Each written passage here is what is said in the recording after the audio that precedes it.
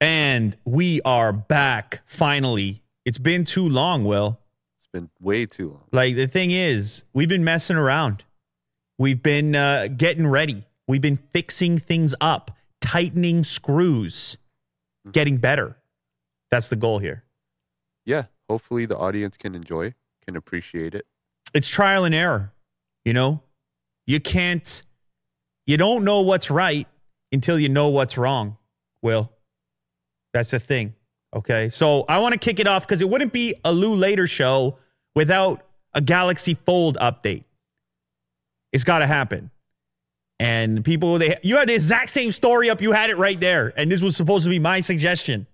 Yeah, anyhow, I was reading on it too. Willie Doo knows what I want to talk about, what I have to talk about. Does it become Galaxy Fold Central? Because, well, I mean, this turned into a whole saga. And the saga continues. Samsung is still trying to fix the Galaxy Fold. And it asks if people want to keep the pre-orders. So I had a lot of people hit me up in the inbox.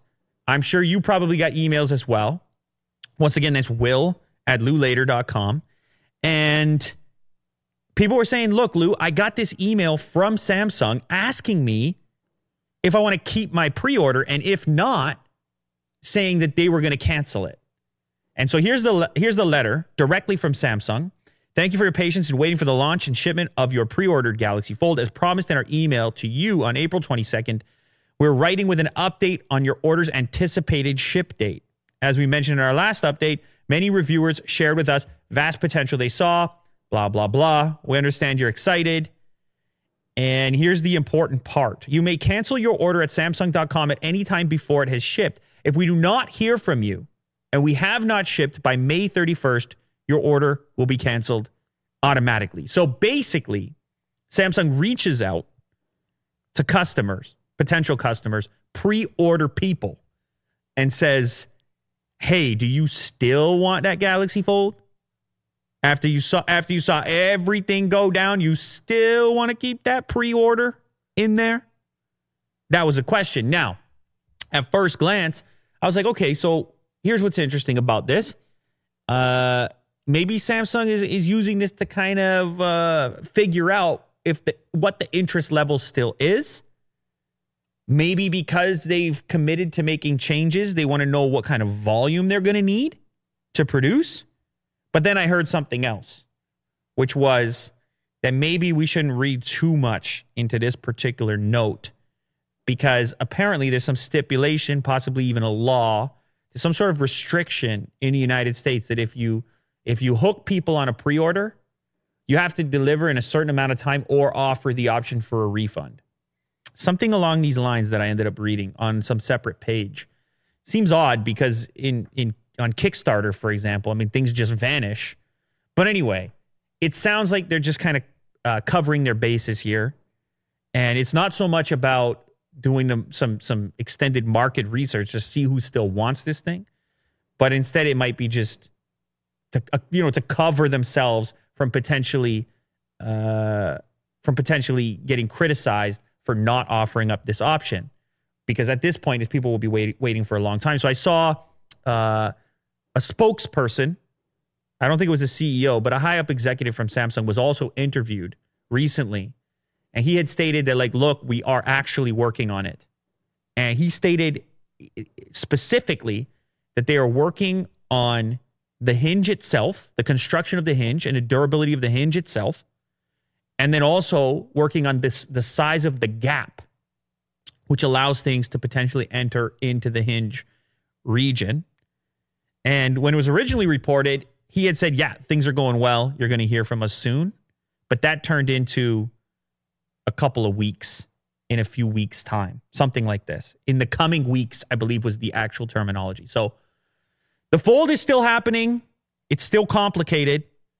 And we're still going to have to wait and see what happens. But it looks to me like Samsung is going to back it up. They're going to reach out to potential customers. They're going to honor these pre-orders so long as people want to have them offered. But at the same time, people have a way out. So here's the thing. Here's where we're at now. If you're one of these people who has a pre-order out there, are you going to take up Samsung on their offer to refund you? or to cancel the pre-order? Or are you going to keep your pre-order in? I guess you haven't been charged yet if you pre-ordered it. But where do you stand right now? Are you confident enough to keep the pre-order? Or are you going to cancel at the first opportunity? Let me know. I'm curious. I mean, I don't even know how many pre-orders in the audience here happen to be out there. But if you're one of them, then I want to know. Or maybe you're a speculator. Maybe you're just out there in the world considering. I mean, you have a point of view as well, so we'll hear that also. I got another story here, Will. Just quickly on the topic of folding phones. It turns out Google is prototyping their very own foldable display smartphone. This was on Mobile Syrup that I read this. And because, Google I.O. just happened, and Google has detailed Android Q, the next version. And in an interview with CNET ahead of the start of I.O., Pixel chief Mario Quiroz revealed Google's interest in foldable smartphones isn't limited to software support. He says, "We're definitely prototyping the technology. We've been doing it for a long time." But then he critically added, "I don't think there's a clear use case yet." Oh, that's what you just highlighted. See, we're thinking same spot.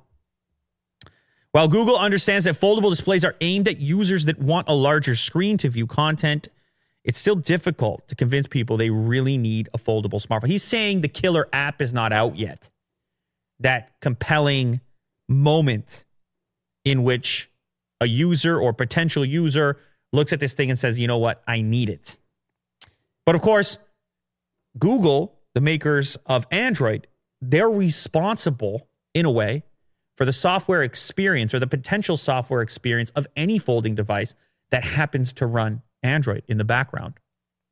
And so them being interested or involved is meaningful, not just from the standpoint of a potentially foldable Pixel, but also what that might mean for other foldable devices and how seamless the transition is from the stock single screen Android experience to the unfolded version. So it's inside of Pixel software or Android software and potentially could make its way into a dedicated foldable device. But Google's in no rush. So that should tell you something about the state of the technology right now.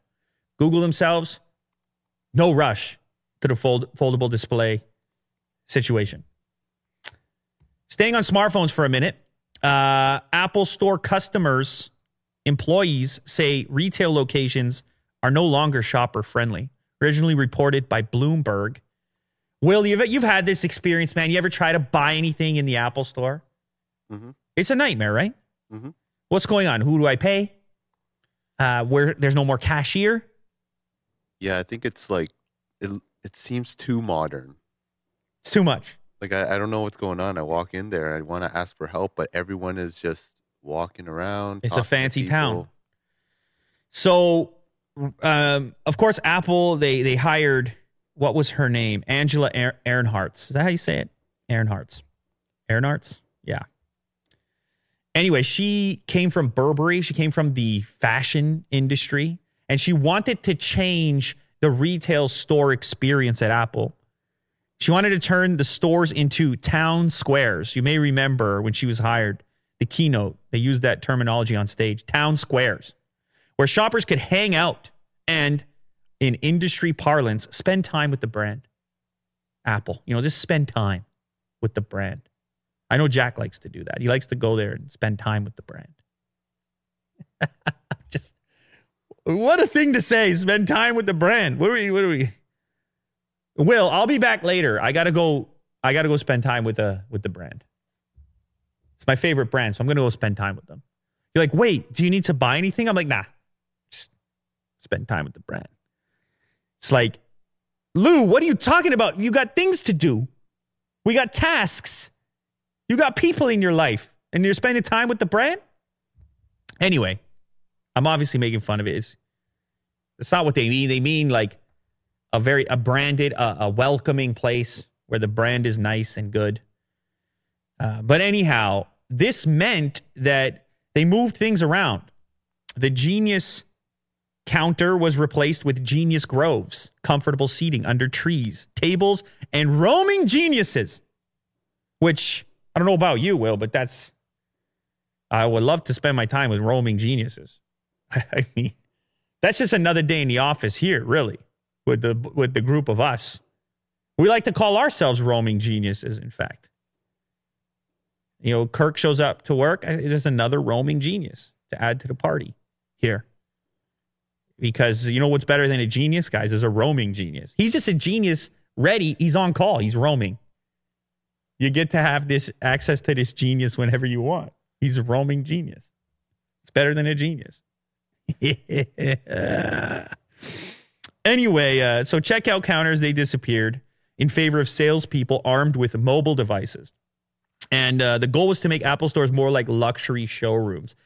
Anyway, apparently it's not going so well, according to a few reports here. Both employees and customers are saying, look, it's frustrating.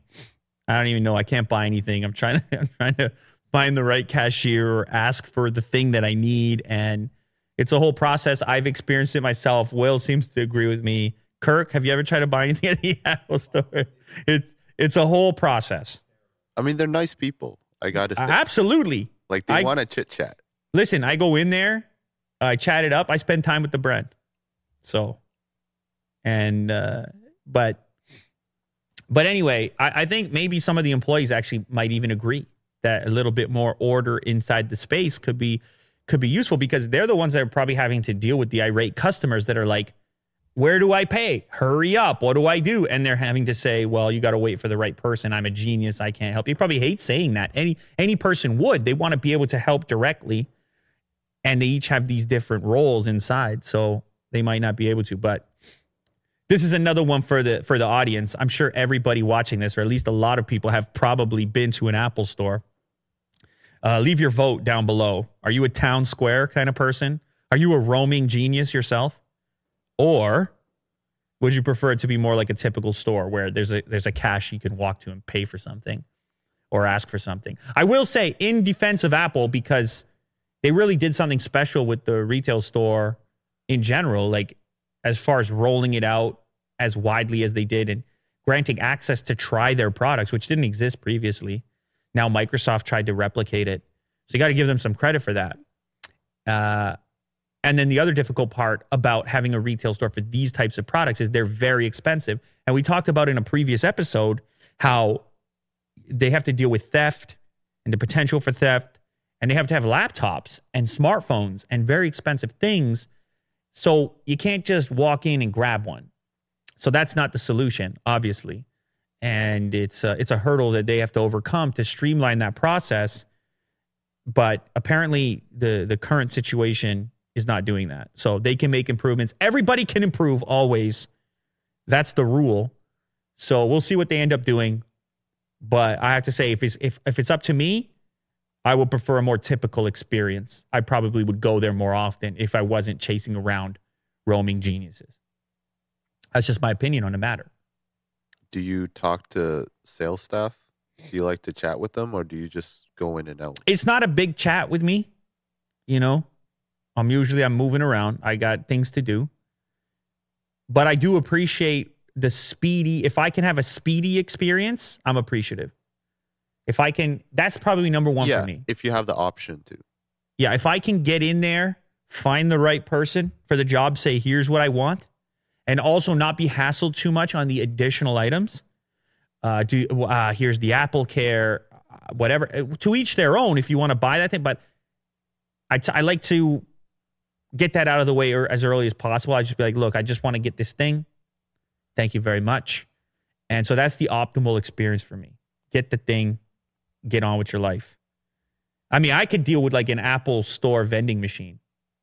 If I needed some product real quick, I could just type it in, have it. Yeah, Amazon Go. I need the Amazon Go Apple Store. I don't think it's going to work. Are you trying to trigger me with this guy again? Yep. The sandwich guy who doesn't know how to buy a sandwich? He buys it correctly. Come on now.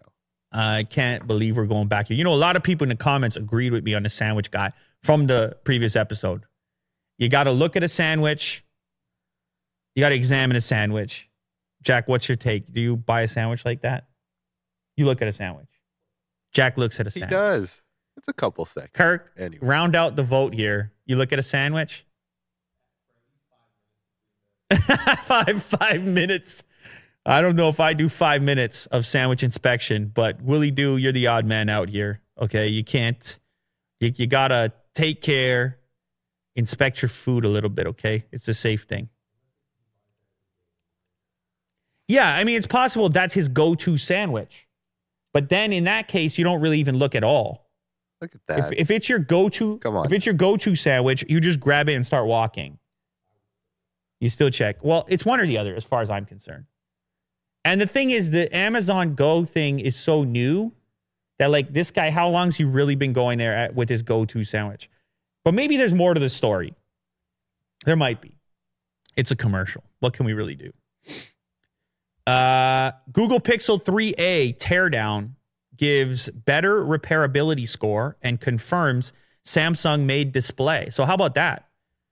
You might not have expected to get a Samsung-made OLED display in a phone that's going to retail for $399. And once again, iFixit is back. Bring in the heat, bring in the fire. They do a great job with the wonderful images. And this Pixel 3a is kind of growing on me a bit now. Turns out you can kind of repair it. Better repairability score. And the display is manufactured by, probably in my opinion, the best display manufacturer there is for smartphones. I think most people would agree, particularly when it comes to OLED displays for smartphones. So, right there, rumors pointed, what does it say? Rumors pointed to a G-OLED display made by LG, but this is unmistakably a Samsung panel.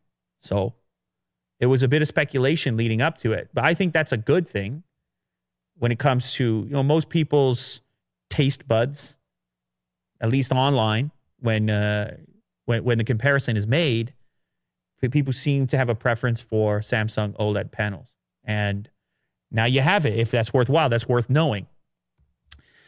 This senator wants to ban video game loot boxes aimed at kids. Will, you know about loot boxes? You ever heard of this? Yes. Yeah. So it's a big problem. You know that. It's getting out of hand now. Mm-hmm. This whole thing. Senator to introduce bill banning loot boxes in video games. This could mean the end of microtransactions. So for those of you that are unaware, the uninitiated into the microtransaction universe of video games nowadays, it's not even about buying the video game. Like, that's nothing. They want $1,000 from you. Mm-hmm. Like, before it's all said and done. Or $500, I don't know. Hey, what are you buying? You're buying skin. I don't get it. Personally, there's a lot of cosmetics, and then also just like there's a lot of grinding. So skipping past the grinding, you can pay for that. It's look, I don't know. I don't know enough about it. I'm not a huge enough gamer here to really be able to. I mean, I might not be able to dive in to the degree that some out there would, but I do have some experience with the microtransactions. And I have to say, it kind of kills the vibe a little bit for me. This idea that rather than just being about the progression through effort, that there is any kind of alternative means to get extra anything. Because I know the argument is, well, it's not going to help you in the game if you spend some cash and get a skin or whatever. But it's still the perception of progression in exchange for some alternative external thing. Numerous countries, including Ireland, Germany, Sweden, Denmark, Australia, New Zealand, and United Kingdom, determined that loot boxes do not constitute gambling. We look forward to sharing with the senator the tools and information the industry already provides that keeps the control of in-game spending in parents' hands. So, regardless of what you think about the loot box microtransaction situation, if you're watching this, you're probably an adult or close to an adult. And so you can make the choice for yourself. Hey, do I really want to get addicted to this game and these skins and this whole ecosystem? Do I want to spend $500 on different costumes and outfits in some game or whatever other things are out for offer? You have the agency over your life at that point. But as a kid, are you really, is it predatory? As a kid, let's say your friend at school his parents gave him the credit card, gave him the blank check. And all of a sudden, his dude he's all specced out. His dude in the game. He's jacked up. All of a sudden, you got to come to school. It's like the new age version of having the cheap sneakers at school. Discrimination. You know? Is there a microtransactions meme right here? No, I'm just checking because I feel like You feel like there should be. Yeah. I feel like there should be too. And so anyway, I mean, life is like that. Let's be honest. There's always going to be people who have more and people who have less, and they're going to rub it in each other's faces. And there's not much you can do about it. But gaming, for me, it used to be a thing where there was some degree of an even playing field. If you both were able at least to get the title, then it was only progress, maybe time, and I guess skill that separated. Now there's this other element. And the game manufacturers, they hide behind the fact that it doesn't change your abilities in the game. But in reality, it changes the way you interact with the game.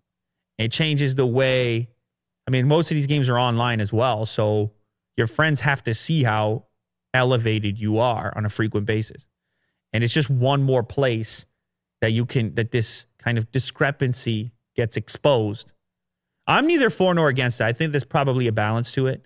But I see where this dude is coming from with the minors, at least, is that it's a bit tougher for them to recognize the mechanics of these games and how they might be taking advantage of them. We'll see what happens. I don't know how much progress this guy's going to make. But, I mean, it seems inevitable at this point. This seems to be the future of the gaming industry. We obviously know about Fortnite. Fortnite, it's free. They give you the game for free, and then they cash in later as you get all your fancy backpacks. And, I mean, it kind of seems insane paying all kinds of money for that. But hey, man, to each their own. There's a lot of insane things. You know, Willie, you might go out and buy yourself a fancy dessert. You know, a fancy rice pudding. $27. Sounds delicious. Yeah, see, so you might do that. And I'm not going to tell you that you're wrong, because ultimately you earned that $27 and you get to do what you like with it. And that's what I love. I love choice. I love people out there in the world doing what they're doing. But there are situations in which people feel hooked.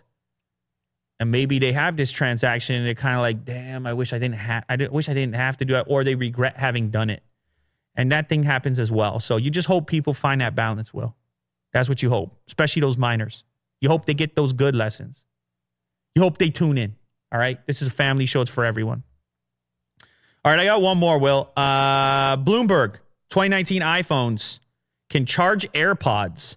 The cameras will have increased zoom and auto-correction feature. So this is not anything new, but when Bloomberg jumps into it, it usually means it's happening. It usually means it's real. They got the inside scoop. Mr. Mark Gurman, you know how he does it. This is his whole thing. He is Mr. Apple reporting, deep diving himself. He can come on the show if he wants. You know, it's an open invite. He's going deep. He's deep diving. And that's what we appreciate. So he's looked into it, done some investigation here, and he seems pretty confident in some specifications, including the new processor. They're going to call the A13, which they claim went into early test production in April and mass production planned for as early as this month. But it looks like Apple's gonna take something from Samsung's book here with the reverse wireless charging. So now your AirPods will charge like your Galaxy Buds from the back of your iPhone. That's pretty cool. And the zoom we kind of already knew about. We saw the leaks with the extra lenses. Is it that interesting? Is it enough? I don't know. It's not that big of a deal to me, but let's just say I'm pretty confident now. Maybe even a little beyond confident. Maybe I'm extremely confident. The next iPhone is going to look like this right here. No, this is actually the yeah, that's the R. That's the R. That's the R mock-up. But the non-R version will look like that as well. It'll just have the extra zoom lens on it. It's going to have this pancake thing on the back in the top corner. Some people hate it. Bloomberg talked about it. Mr. Mark Gurman says it's happening. So just get ready. Get used to it. That's your reality now, iPhone people. And good luck to you. What do you got, Will? You got something for me? Yeah. What's your take on this? Oh, man, this is rough. This is a rough one. Speaking of microtransactions, Tencent pulls blockbuster game PUBG in China and launches a patriotic alternative. You probably heard about this story. This news broke pretty recently. PUBG has been getting a rap, man. A real rap. It got banned in Nepal. India was upset about it. People addicted. And now China themselves, they're not too happy about it. The Chinese video gaming leader has waited in vain for over a year for approval to earn money on PUBG via in-app purchases, having given the gory South Korean-made game a socialist makeover to meet stringent government rules. In a post on the game's official account on China's Twitter-like Weibo platform, Tencent said it would end testing for PUBG. It also said it had launched an anti-terrorism-themed game for peace, for which it gained monetization approval in April. So, PUBG is dead in China. It was going to happen. It didn't happen. For those of you that are unfamiliar, there's restrictions in China. You can't just put out whatever you want. It's got to get the blessing from the top down. Okay? They got to say it's okay first. And somehow, some way, they find some sort of issue with the game as it stands, and they can make a decision either to approve it, to possibly change it in some fashion, or just pump out your own version of it, which is what it seems that this thing is. And this thing looks like an exact replica. Looks exactly the same. Some sort of exact replica. So it makes you wonder, what exactly did they change that made this acceptable and PUBG not? Maybe there's no blood when they shoot each other. I'm not sure, because the game itself and the mechanics and whatnot looks like a one-to-one rip of PUBG.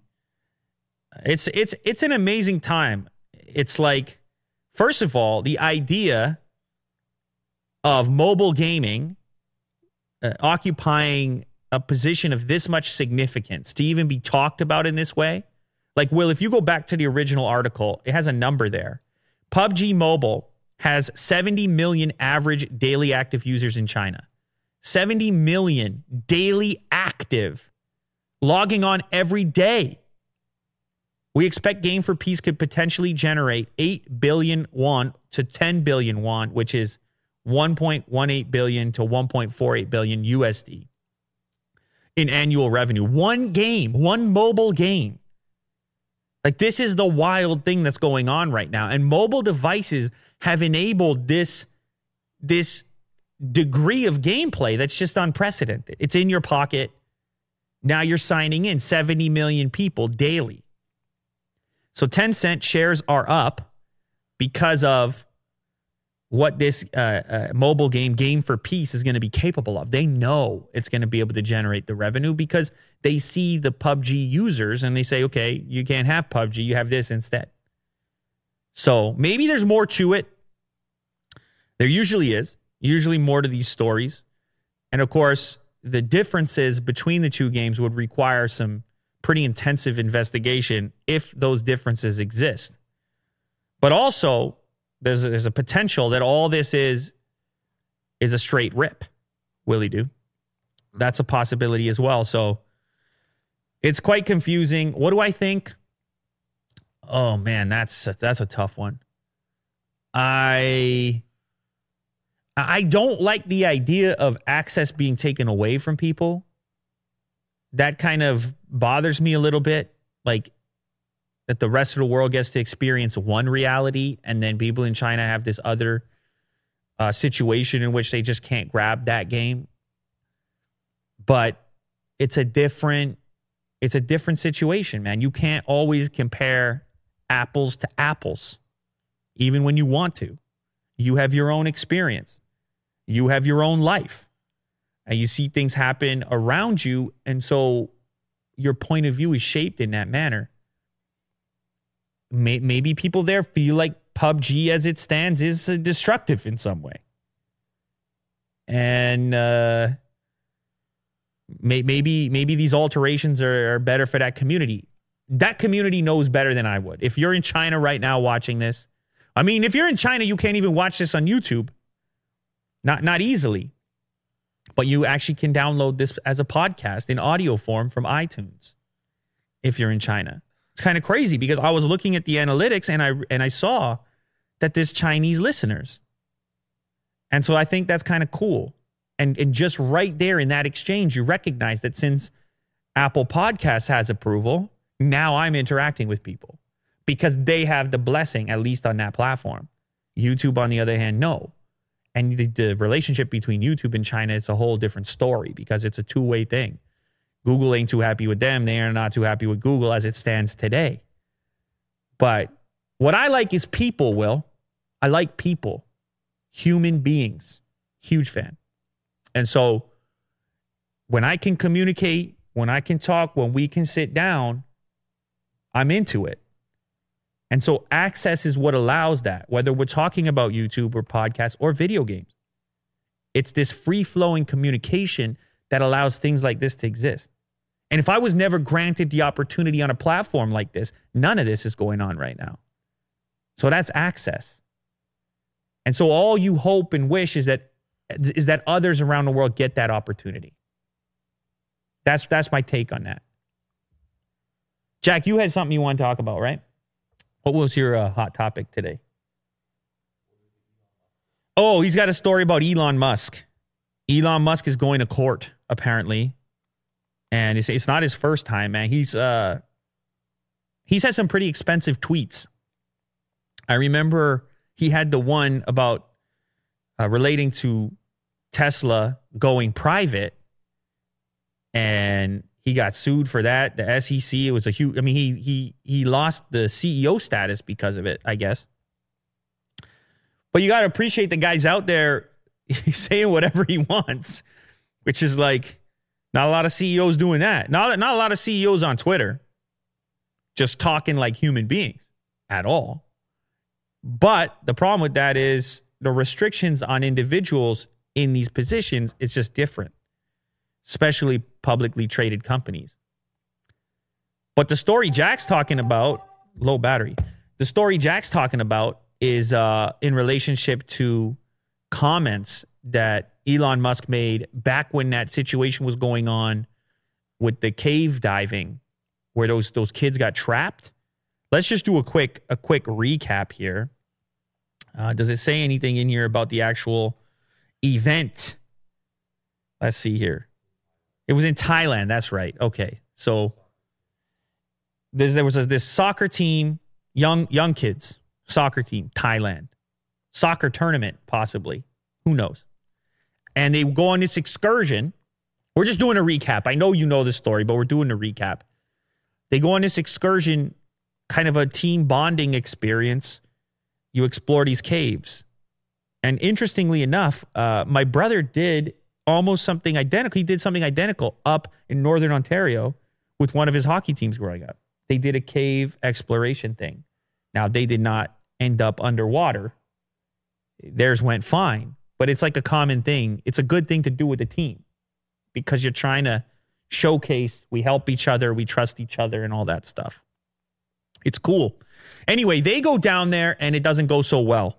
They head down into those caves, and they get trapped because some water comes in, and it blocks their exit.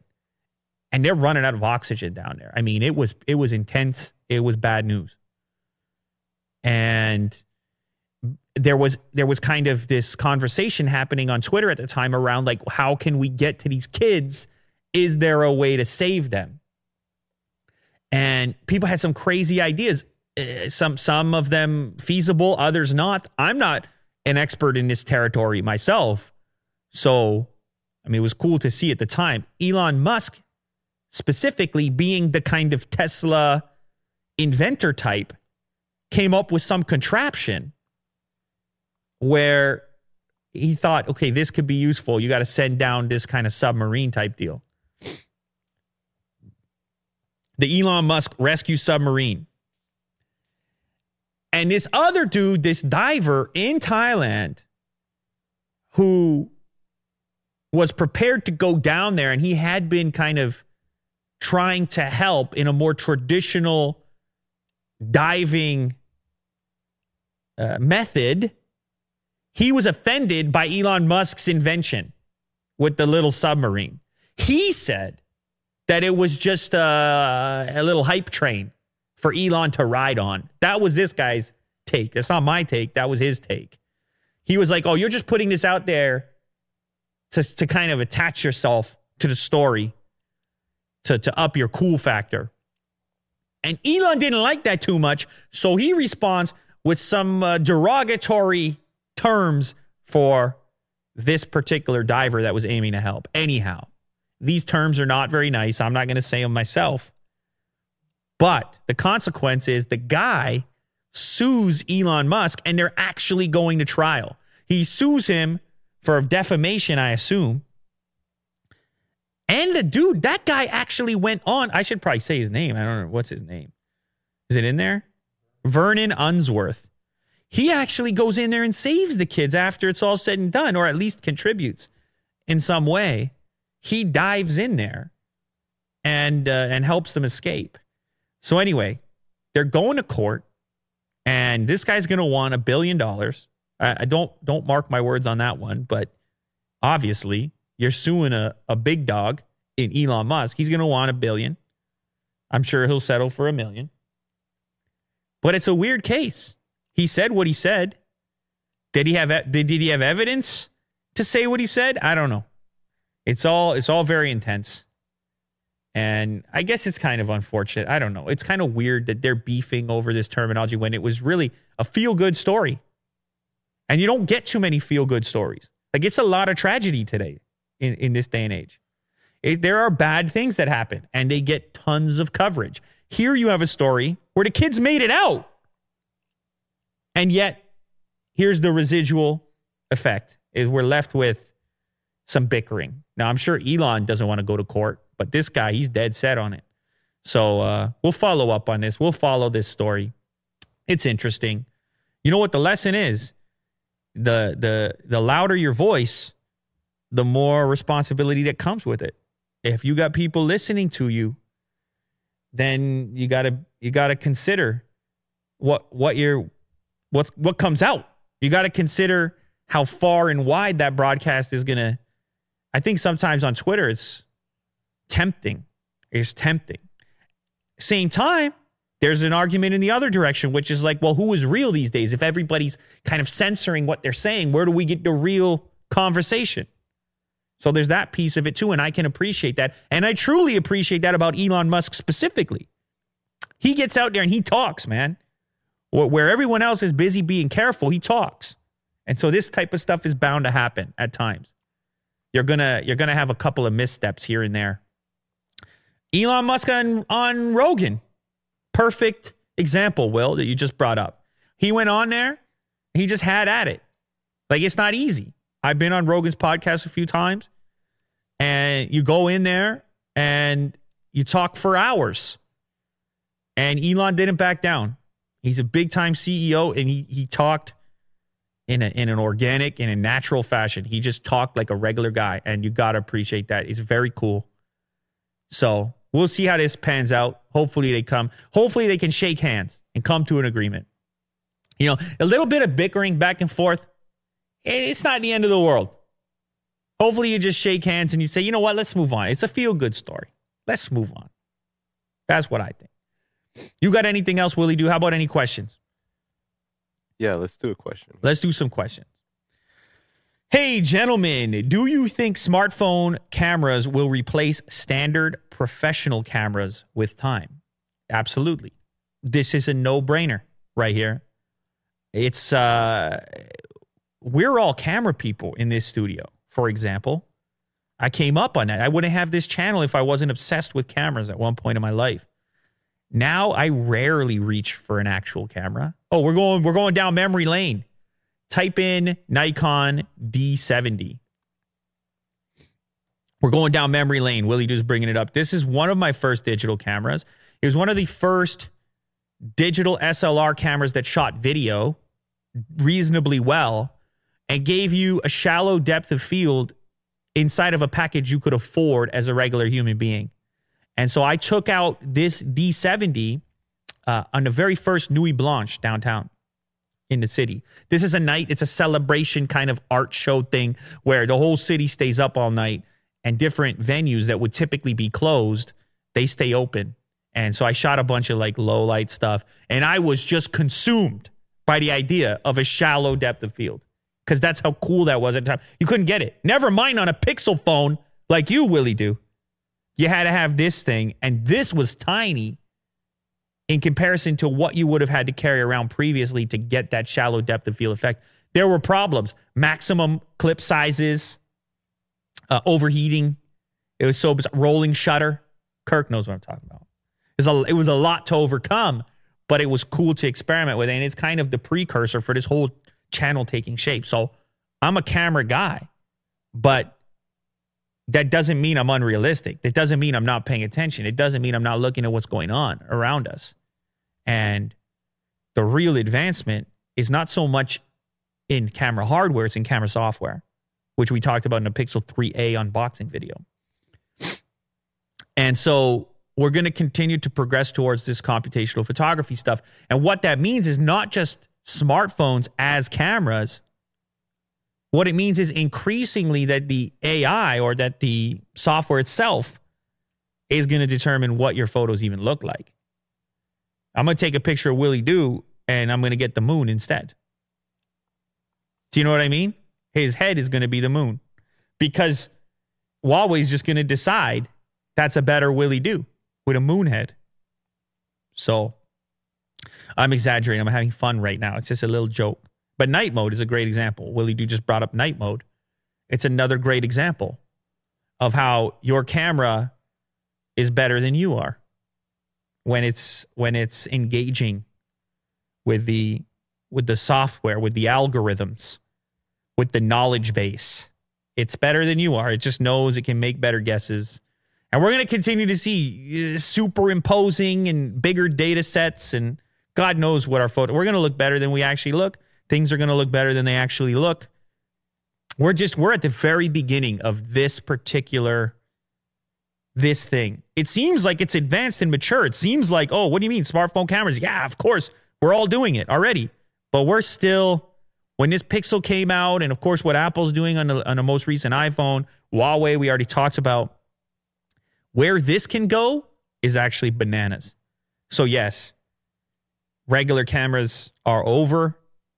In circumstances like this, like for a show like this, they still serve a purpose, but their importance and significance continues to shrink by the day. I promise you. We'll take one more question, Will. What do you got? Thought-provoking question in the subject. What if it's not? What if I read it and my thoughts are not provoked? Oh, it's thought-provoking. All right. Lou, Willie Doo Hilly Who. I love that. You see that? Connection right there? That's the real deal. And friends. That's Kirk and that's you, Jack. You guys are friends. What would it take for you to shave your beard? Would you be able to properly review phones without the beard hair? Absolutely not. Could you maintain the respect of the Unbox Therapy crew? Absolutely not. Nor the respect of the human race. In fact, that's how important this beard has become. No, I mean, I don't care. I've shaved it before. It's a whole thing, you know? I mean, I have had a beard since like high school, but it's been different lengths over the years. And I sort of just zeroed in on the kind of trim. Because once you go all the way down, once you go to a complete shave, you're in a different zone. Now, the hair, it's got to break through the skin from scratch again because you shaved it below the surface. So now, if you got sensitive skin, it's a whole thing. Now, if you shave all the time fully, your skin's going to adjust. You know what I'm saying? The shadow, the Homer Simpson, you just get the shadow, you're set. Dollar Shave Club style. I'm sure many people in the audience, they got a real job unlike this. They got a proper job. They shave, probably look great, probably smell good, you know? And they shave every day, so it's a habit. But I'm telling you, if you're going to do it infrequently, the trim is a much safer, less irritating bet. And the side effect is the beard test on the selfie cameras, which is actually, I mean, Unbox Therapy, it's probably the only reason we've had any success at all. The beard hair test. It's a real differentiating factor. Just type Lou Beard. Oh, yeah, Lou Beard, Unbox Therapy Beard. Type that in. Oh, this guy actually did Unbox Therapy Beard Style. He did a video trying to get my beard style. Wow, that's really strange. It looks pretty good. Does look kind of like mine. I didn't know that existed. Anyhow, it's helpful. It just becomes you, doesn't it? Like, I don't know how you get a land on a look or whatever, but it does have that wonderful side benefit of offering great detail for the selfie test. And it's what I look for. It helps actually also to kind of flesh out beauty modes. Click on the beauty mode photo right there. Because what happens with the beauty modes, before you see it in the complexion, you can see it in the beard hair where you can no longer identify individual beard hairs. If you look closer, you can look for pores and not see those because it softens you up. But I always notice like a photorealistic camera sample by starting with the beard itself. And if you look at this sample that Will's showing, right? I know some of you are just listening, but if you want to go check out what I'm talking about in the video, Will's showing a sample here of photo taken on an iPhone 10 compared to a 10S, where I was suggesting once upon a time that there was some sort of processing or smoothing going on. And immediately you can tell that each beard hair is far less distinctive on a beautiful version of me. So, yeah, to answer your question, I don't think I can shave it because it's too useful at this point in time. I do it for you. Who knows? I mean, I could be Clark Kent. I could be Superman if I shave this, but I don't. Because I do it for you. See, I look into that lens. I do it for you. Yeah, you. Also you. Willie Do, it's been beautiful. It's been wonderful. I'm happy to be back. I have a new arm. I can do this. I can move back. I can move forward. And I'm feeling good about it. Good. There's a lot to come. We've only scratched the surface. But that's a good thing. Because it gives us a lot more room to scratch. You can cut there.